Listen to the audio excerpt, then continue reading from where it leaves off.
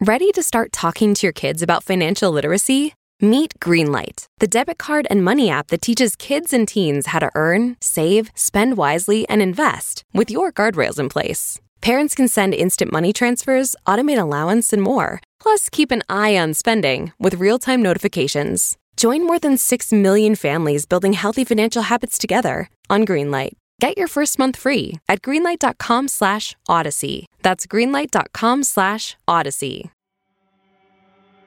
You know, before anything happened, I was already lumping Whitley and Dylan together. I mean, I just frequently would say to Todd, I mean, they're just leeching. They're like leeches on Christian. And they're just, you know, he's working. And neither one of them were working. And then it just became a thing of when he was on the boat, Dylan was at the apartment all the time. And of course, Christian kind of had blinders when it came to Whitley to some degree. It was almost like they were partners in crime, Whitley and Dylan. You know, it's like they were planning. And I mean, I'm not even referring to what happened to Christian, but just like, I don't know, like double teaming him or something. I just didn't like it. When Christian was living here, it didn't bother me as much because he wasn't supporting them. But when you're going out to eat, because now you're eating every meal out because you're not here, and you're paying for everybody for, you know, 3 meals a day or whatever, I mean, I just feel like that's taking advantage. And you, as if you're really my friend, you're not going to do that to me. And knowing that he's off working all the time, and then you come home and, oh, well, let's go out and let's, you know, but you're going to pay, you know, everything. The whole reason why he went and picked up Christian in New Orleans was because he had wrecked Christian's truck. And so Christian, he of course, Christian paid for the damage. I mean, it was just kind of one thing after another. Christian was always paying for something. And I guess just that mother in me, I didn't like it. I didn't like him being taken advantage of, you know.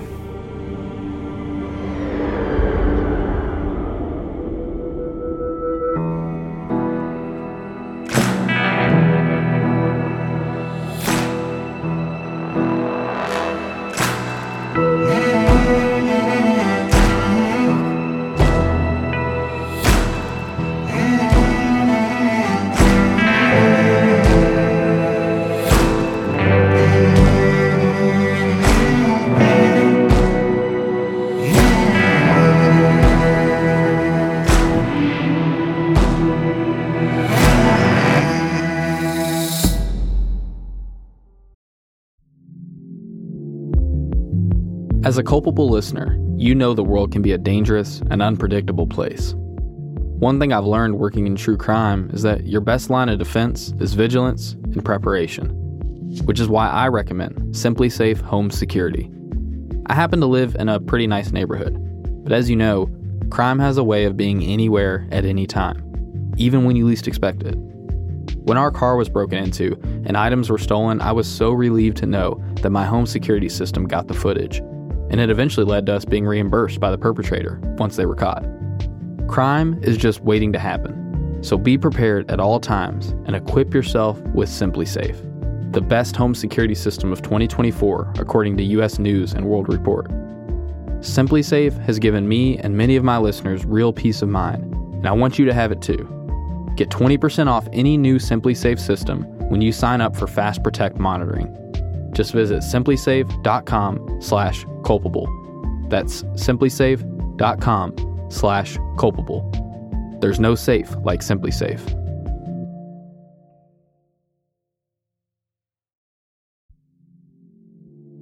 Do you ever wish you could become a detective and help find the clues to the case?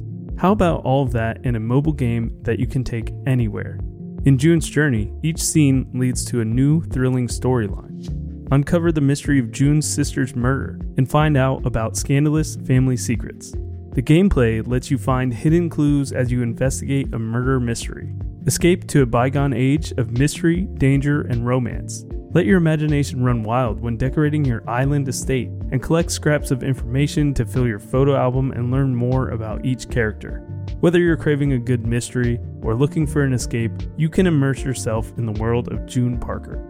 June's Journey is a hidden object mystery game with a captivating detective story taking you back to the glamour of the 1920s with a diverse cast of characters.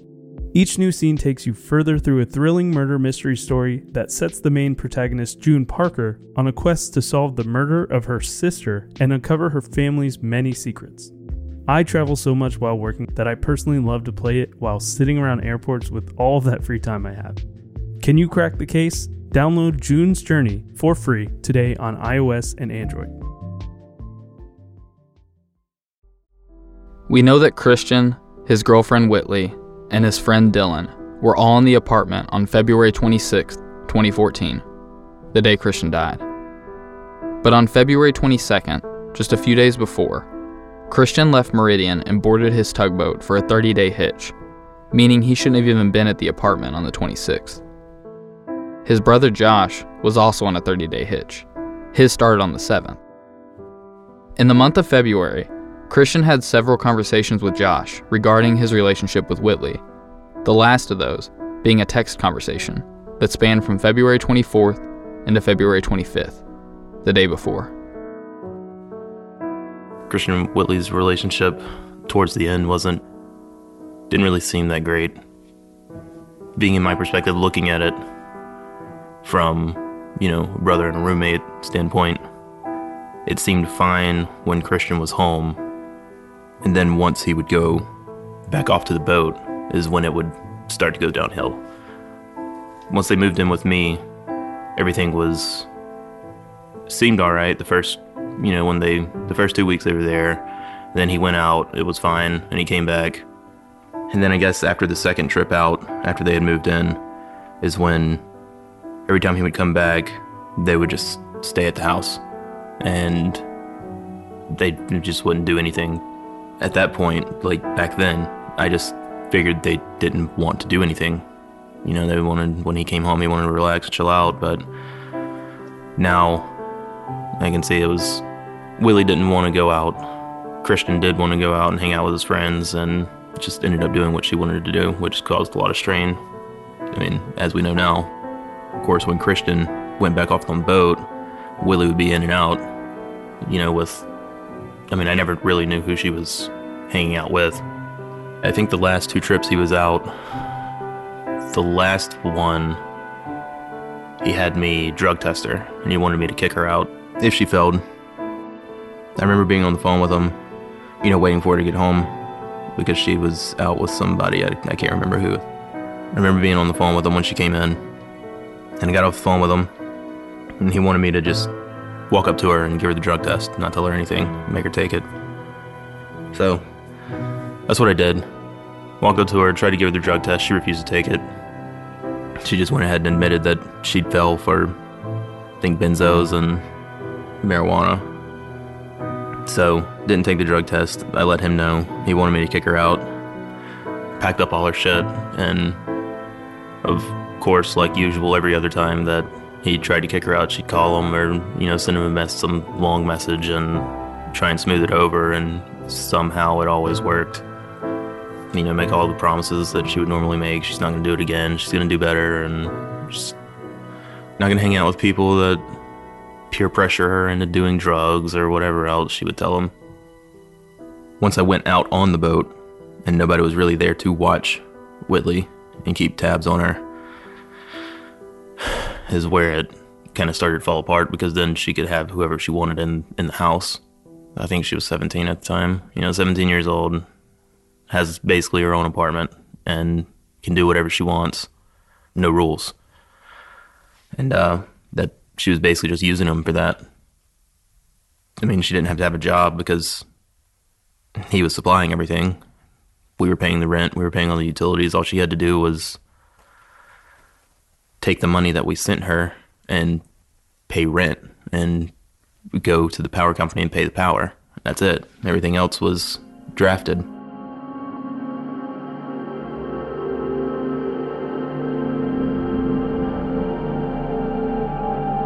And I remember me and Christian texting on the 24th, and I told him to break up with her because she's just playing house.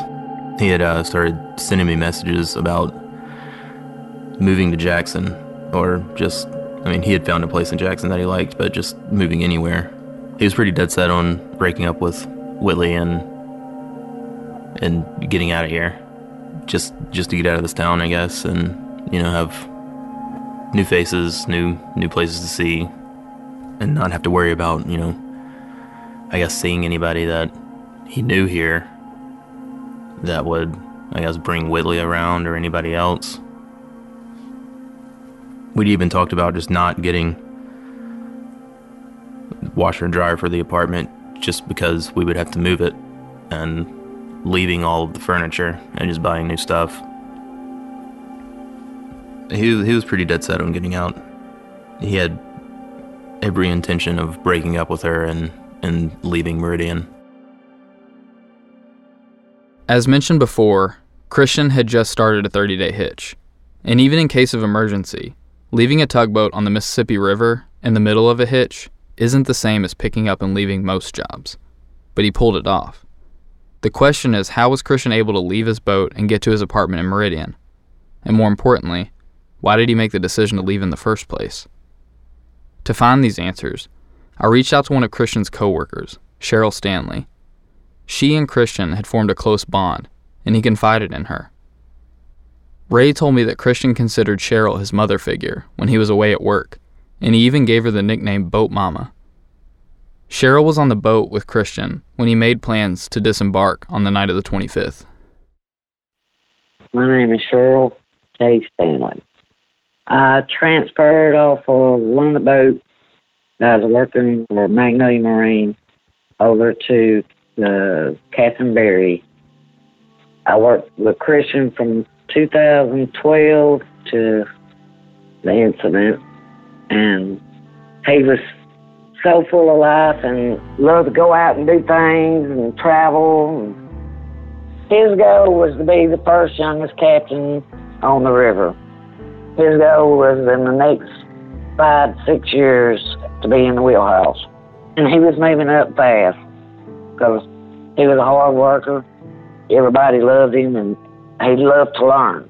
There wasn't nothing he wouldn't do for anybody. He's like me. He didn't meet a stranger. He's the one that named me Towboat Mama. I was proud of him. Yeah, he made me proud. And a few other of the guys on there, they become real good friends with him. And they started calling me Towboat Mama, too. Him and Avery at the time, when I first met him, was together. And he was so happy. And then they had a breakup, and then I guess 6 months, maybe a year later, he ran into Whitley and went downhill from there. He liked her, and then after they had started dating a while, she kind of got demanding. He took care of her. She was going to school. She's supposed to have been on medication. Supposedly her mama kicked her out. She was supposed to be living with her grandmother. And he helped buy her medication, her school supplies, made sure she had a way back and forth to school. Yeah, they lived with Miss Ray and them for a little while, and she kind of started having problems with Whitley. She was tearing stuff up, and pictures that belonged to her that was of Avery and stuff like that, and they got into it, and so Christian went and got him an apartment, him and his brother, and then she moved in. And then they got into it. He had kicked her out, is what he told me. They was having problems, big issues, and as far as I knew, she was supposed to be moved back to her grandmother's. When all this started going down, she had told Christian that she thought she was pregnant. So he came to me and asked me about taking out an insurance policy on her in case she was. And I told him until he knew for a fact that she was, that I wouldn't do it, because she strikes me as a person that is money hungry, because she's done got so used to you taking care of her. I still say that's what all this was about, because she thought that there was an insurance policy for her, and she thought it was a lot of money. Cheryl wasn't the only person Christian talked to about the life insurance policy. Christian also spoke with his father, Todd, about it. Todd informed us that Christian came to him about a month before his final hitch to get his opinion on whether or not he should add Whitley as a beneficiary on his policy. Of course, Todd strongly advised against it, and it was later determined that Christian never added Whitley to the policy, which left his mother, Ray, and his ex-girlfriend, Avery, as the beneficiaries. Now, back to Cheryl, describing what happened the night Christian made plans to get off the boat. Dylan kept calling me later on that night. I know that for a fact. And she wasn't answering his calls, but the only one that he kept talking to was Dylan. They was telling him that she'd only got the car from the garage where it was being worked on. Apparently it was fixed. And she was riding around with another guy in the vehicle and all kind of stuff like that. And they kept calling, until the point where he got off the boat. And he went to the captain and told him he was getting off with his permission or without his permission, that he needed to go home, that he would be back the next day. He was supposed to be back the next day by crew change, which was at 5:30 p.m. He was going to kick her out. She was already supposed to have been out, but apparently she went back after he come to work. He was going home to make sure she got all her stuff out and got the rest of his keys, his car keys, in his car, and he was supposed to come back to work.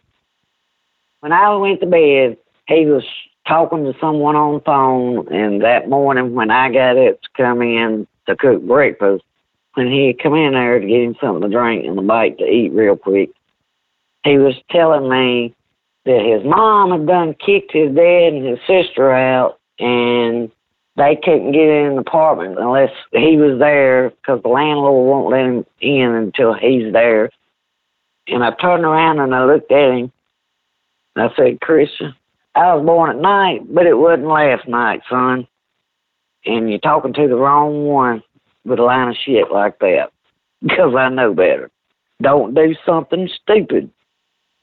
And I told him to make sure this is what he wanted to do. And there wasn't nothing I could do or say or anybody else on the boat that was going to make him change his mind. And I wish to God every day till this day that I could have made him stay, but wasn't no stopping him. Christian had 2 pistols. One he kept in his vehicle, and the other one he kept in a lockbox under his bed. Where Christian parked his Jeep at, it had been moved, and his pistol was gone. But it was supposed to have been a surveillance tape of the parking lot, but at the time, supposedly, it wasn't working. Yes, the Jeep was moved from where Christian had it parked. What I don't understand is when all this went down, no one never once got a hold of us and talked to any of us that was on the boat at the time. Well, what happened was uncalled for and unforgiven. There is no way in hell you'll ever make me believe that Christian would have killed himself. He loved life too much. He loved himself too much. He loved his family too much. Well, I hope and pray to God that this finally does justice and they get what they deserve, so his family can rest and get on with their life. Before we move on, I want to point out that the comment Cheryl made about the Jeep being moved and the fact that Christian kept his gun in his Jeep, which it was not found there, may be important. But unfortunately, it's hard to say. Because as Cheryl mentioned, the security cameras in the lot where Christian's Jeep was parked were inoperative. Ray found this out when she requested footage from them. What I can say is that Cheryl is not the only person who knew these things. Obviously, the Andriacchio family was aware that Christian kept his gun in his Jeep. But there was also another co-worker, he wished not to be named, who noticed the Jeep had been moved to a different parking spot, and he also confirmed that Christian kept his pistol in his Jeep, specifically in the driver's side door. So while we do not have security footage to back this, I do think it's worth keeping this information in mind as we continue to work this. Knowing how to speak and understand a new language can be an invaluable tool when traveling, meeting new friends, or just even to master a new skill. But it's not always simple when you're bogged down by textbooks and structured classes. That's why so many people trust Rosetta Stone. Rosetta Stone is the most trusted language learning program, available on desktop or as an app. It truly immerses you in the language you want to learn, like Spanish, French, Italian, Chinese, and more. You won't just be studying English translations. The Rosetta Stone intuitive process helps you pick up a language naturally, first with words, then phrases, then sentences. Don't put off learning that language. There's no better time than right now to get started. For a very limited time, listeners can get Rosetta Stone's lifetime membership for 50% off. Visit rosettastone.com/rs10. That's 50% off unlimited access to 25 language courses for the rest of your life. Redeem your 50% off at rosettastone.com/rs10 today. The Hargan women seem to have it all. From the outside looking in, we were blessed. My mom was amazing. But as detectives would soon learn, there was a lot going on inside the Hargan household. Ashley and I have been calling my mom and the house and Helen. No one's answering.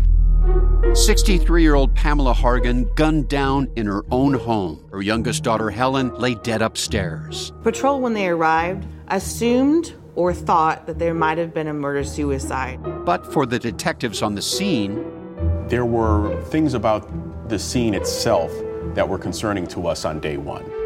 Who would want to kill their mother and their little sister? There is no boogeyman here. It is exactly who we think it is. I'm Peter Van Sant from 48 Hours. This is Blood is Thicker, the Hargan Family Killings. Listen to Blood is Thicker, the Hargan Family Killings, wherever you get your podcasts. So Christian devised a story to get off the boat. And after that, he made arrangements to be picked up and taken to his apartment in Meridian. Christian's boat was set to dock in St. Rose, Louisiana, about 4 hours from Meridian. His Jeep was parked in the lot where he boarded, hours away in Vicksburg, Mississippi. With no means of making it to the apartment, he called his friend and fellow deckhand, Justin Burns. This brings us to February 26th, just after midnight. I was Christian's green deckhand. He was my mate on the Catherine Berry. He was my boss, basically. Mine and Christian's lives didn't intertwine, but for just a very brief amount of time. We got attached to each other as friends. It was just, hey man, me and you's cool from the get-go. He was such an outgoing and overwhelming kind of person. I don't even really know how to explain that. It's something that I wish that I had. Just that he could kind of touch your life in just a brief amount of time. We worked 15 days together. We got really, really close within that 15 days. Closer than I've ever been with anybody else. And then when I went home, after that, that's when everything went sideways. And yeah, we get to the bad part. Man, I was sitting at the house, and it's the house I was living in at the time. I was in the middle of remodeling it. I just started the new job, and all that, and was getting used to being gone 30 days at a time stuff. And I was working on the house late, trying to get it done because I'd been gone this whole time. And the phone rang, and I let it ring the first time because, it's 2:30 in the morning, what the hell do they want? I called back again. I answered the phone, and it was Christian's voice, and I said, he said, hey, man. I said, what's up, I said, it's 2:30 in the morning, and he said, yeah. He said, what are you doing, and he had knew that I was working on the house, we had talked about it, this, and he said, I figured you'd be up. I need to talk to you. I said, okay. So I walked out on the front porch, and it was cold as shit that night. I'm talking about it was freezing. And I was standing there, and I was smoking me a cigarette, and we were just talking. And he said, man, I need to ask you a favor. And I said, okay. He said, I'm in St. Rose, He said, I need you to come get me. I said, right now? You know, I mean, it's kind of a shock, you know what I mean? He said, yeah. I said, well, what's going on with you? You know, what's happening? So talk to me, you know? And he said, man, it's just, you know, he kind of tried to give me the same spiel that he gave the office. Some things had come up with his mom and his sister, yada, yada. We were moving kind of fast by this point, you know. He said, well, you come get me, you know? And he said, I need you to come get me. And I said, well, okay, I'm getting in the truck. So I'm getting in the truck. I'm actually checking my oil. Okay, and why I'm checking my oil? I've never, you know, I just get in the truck and go. You know what I mean? For whatever reason, I'm checking the oil in my truck, and I'm putting the dipstick back in, and the phone rings again. You know, so I'm like, hey man, I'm coming. You know what I mean? I was like, you know, chill out. You know, I'm coming. He's like, no, I don't want you to come. And I'm like.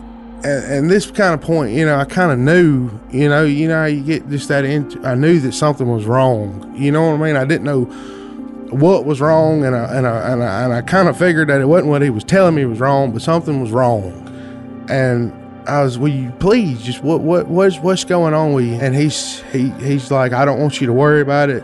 He's like, I got somebody coming, and he told me that they owe me money, and he said, so just don't. He said, it's cool, you know, it's fine. He said, I know you're at the house, you got kids and all that, you know. And he said, I want you to know something. And I was, well, what is it? And he said, bro, he said, you're one of my best friends. He said, I couldn't call nobody else at 2:30 in the morning for them to come get me. And I told him, I said, well, man, you know, you're one of my best friends too, you know. I said, I'm more than happy, you know, to come get you. No, he said, I want you to stay there. And he said, I'll call you. He said, I'll have somebody call you to let you know that I'm okay. You know, because I kind of knew that something was iffy. And man, I shut the hood on my truck. I walked back in the house, you know, and I laid down in the bed and I went to sleep. And you know the rest.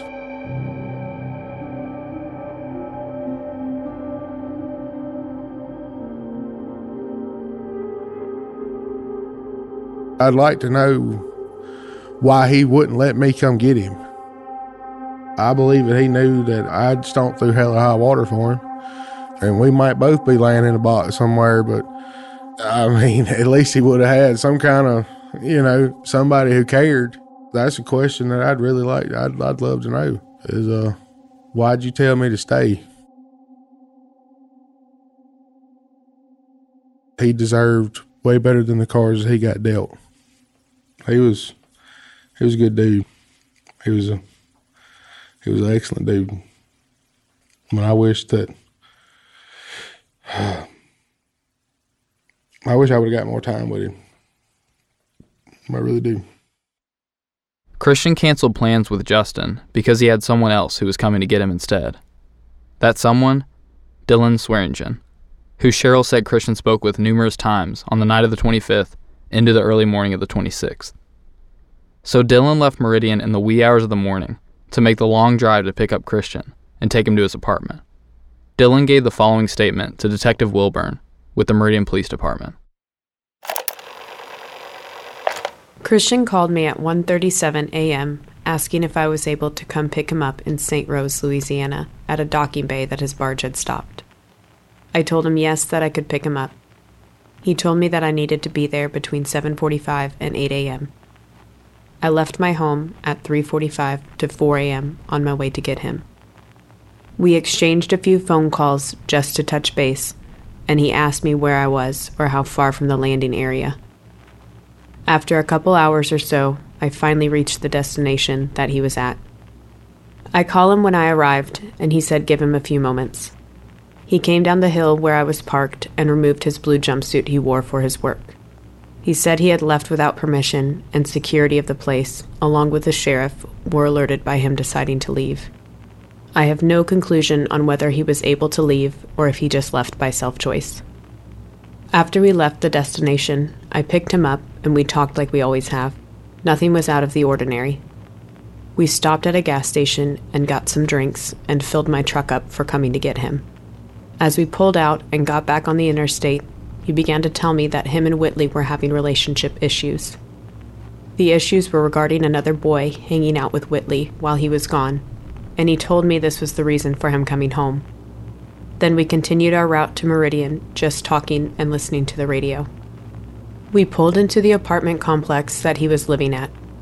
He noticed the BMW he bought for Whitley was there, and he walked in. He began asking her where she had been because they have a tracker on each other's phones. She spent the night at the boy's house that Christian earlier mentioned.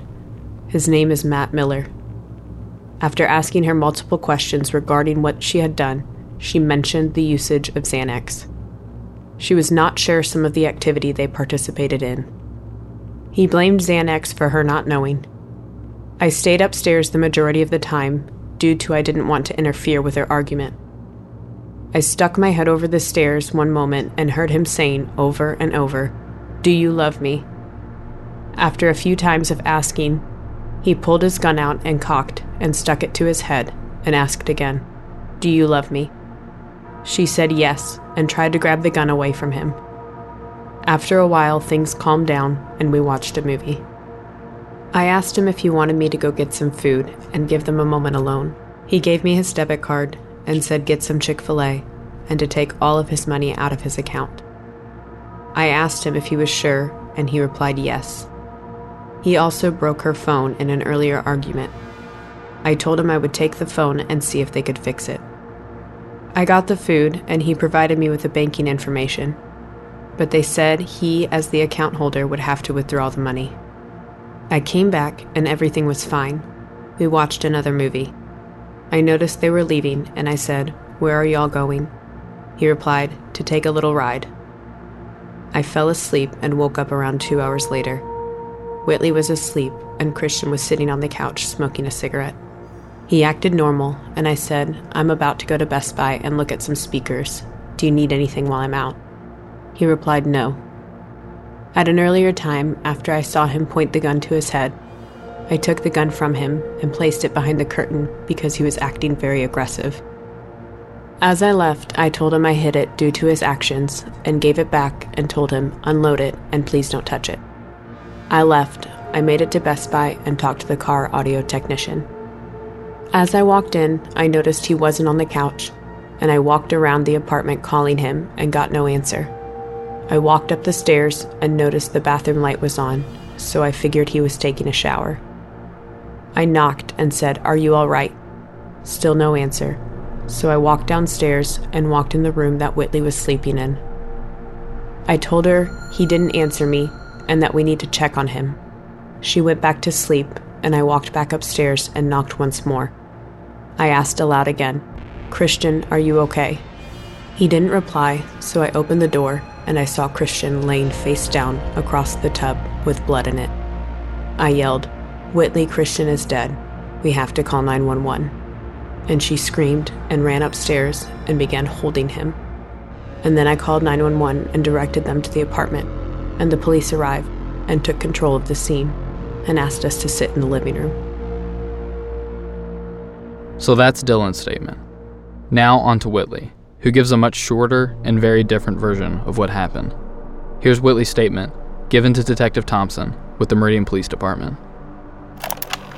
Saturday the 22nd, also the day Christian left out for work at 5 a.m., that night I went to a Mardi Gras party with my family. He stopped talking to me starting at 1 the day he left, for 2 days. He has always had trust issues, and when I eventually got in touch with him, he said he would rather me be at home missing him and didn't want me going out from past issues we had without him. I contemplated breaking up with him and tried to convince myself we could work things out, because a relationship without trust isn't a relationship. And we tried for so long to build up trust and be normal, but I love him. Last night, the 25th, he said he was coming home and quitting his job. I told him we could talk it out, and there were some things we needed to work on before we could move on with our relationship. Today, he came home early. He wanted to take a ride with me. We went to Bonita, and he just said he felt like between me and his mom, he couldn't make anyone happy. I laid down with my dog in our bedroom. Dylan, the guy who picked him up from work, woke me up. I went upstairs and found the love of my life face down, swooshed up into a puddle of blood. Dylan and Whitley's statements are all we have to explain what happened on the 26th, up until the time MPD arrived on scene.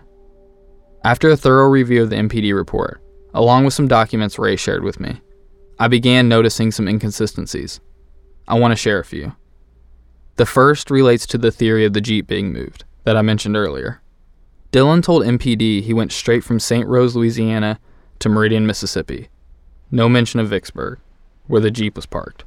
But around the time of all this, Ray took a screenshot of a post from Dylan's Twitter account. It's dated February 26, 2014, 4:57 a.m. And it says, Meridian to New Orleans to Vicksburg, then back to Meridian before lunch. Maybe there was a change of plans. Or maybe he didn't tell MPD the whole story, and there's a reason the Jeep was moved, and the gun was missing from it. Another thing to consider, though, is that if they'd stopped at the Jeep, why would Christian not just drive it home at that point? The second inconsistency I noticed.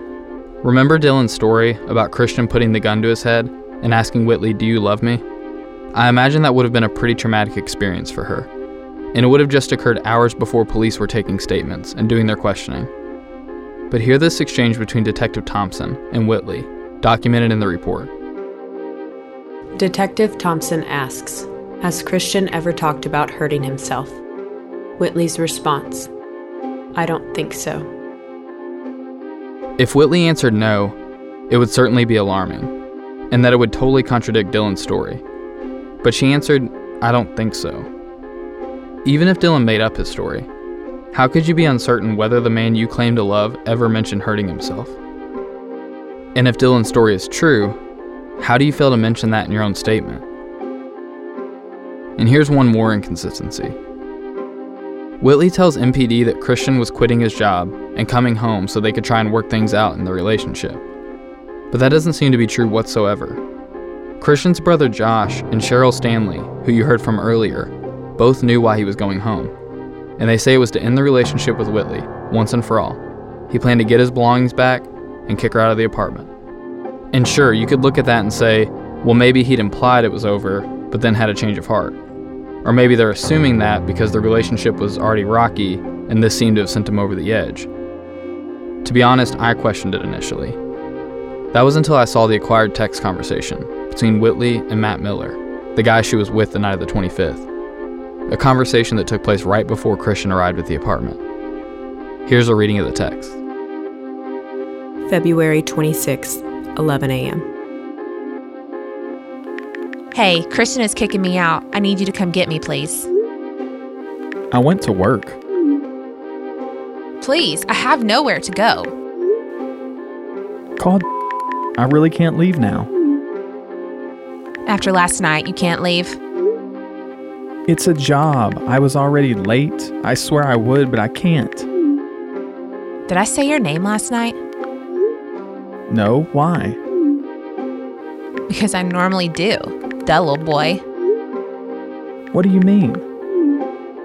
I don't remember shit from last night. Nothing? What I take from this is that she knew exactly why Christian was coming home. She just chose not to tell MPD the truth. Just the same as she failed to mention anything about Matt in her statement. I could go on, but the point here is Whitley and Dylan's statements about what happened on February 26th are highly problematic. But their statements were just the start of the inconsistencies, as the information that surfaced in the days that followed would be what really started shedding light on the potential of foul play.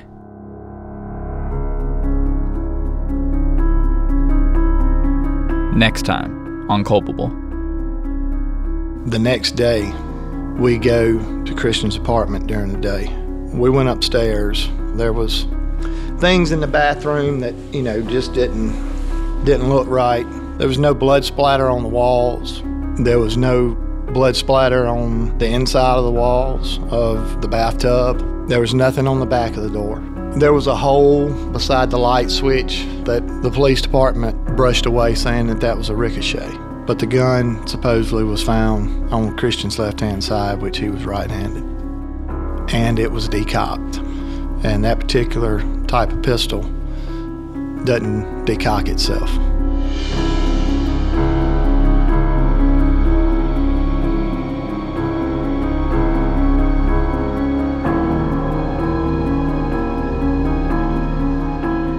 Culpable is a production of Resonate Recordings and Tenderfoot TV, in conjunction with Cadence 13, written and hosted by me, Dennis Cooper.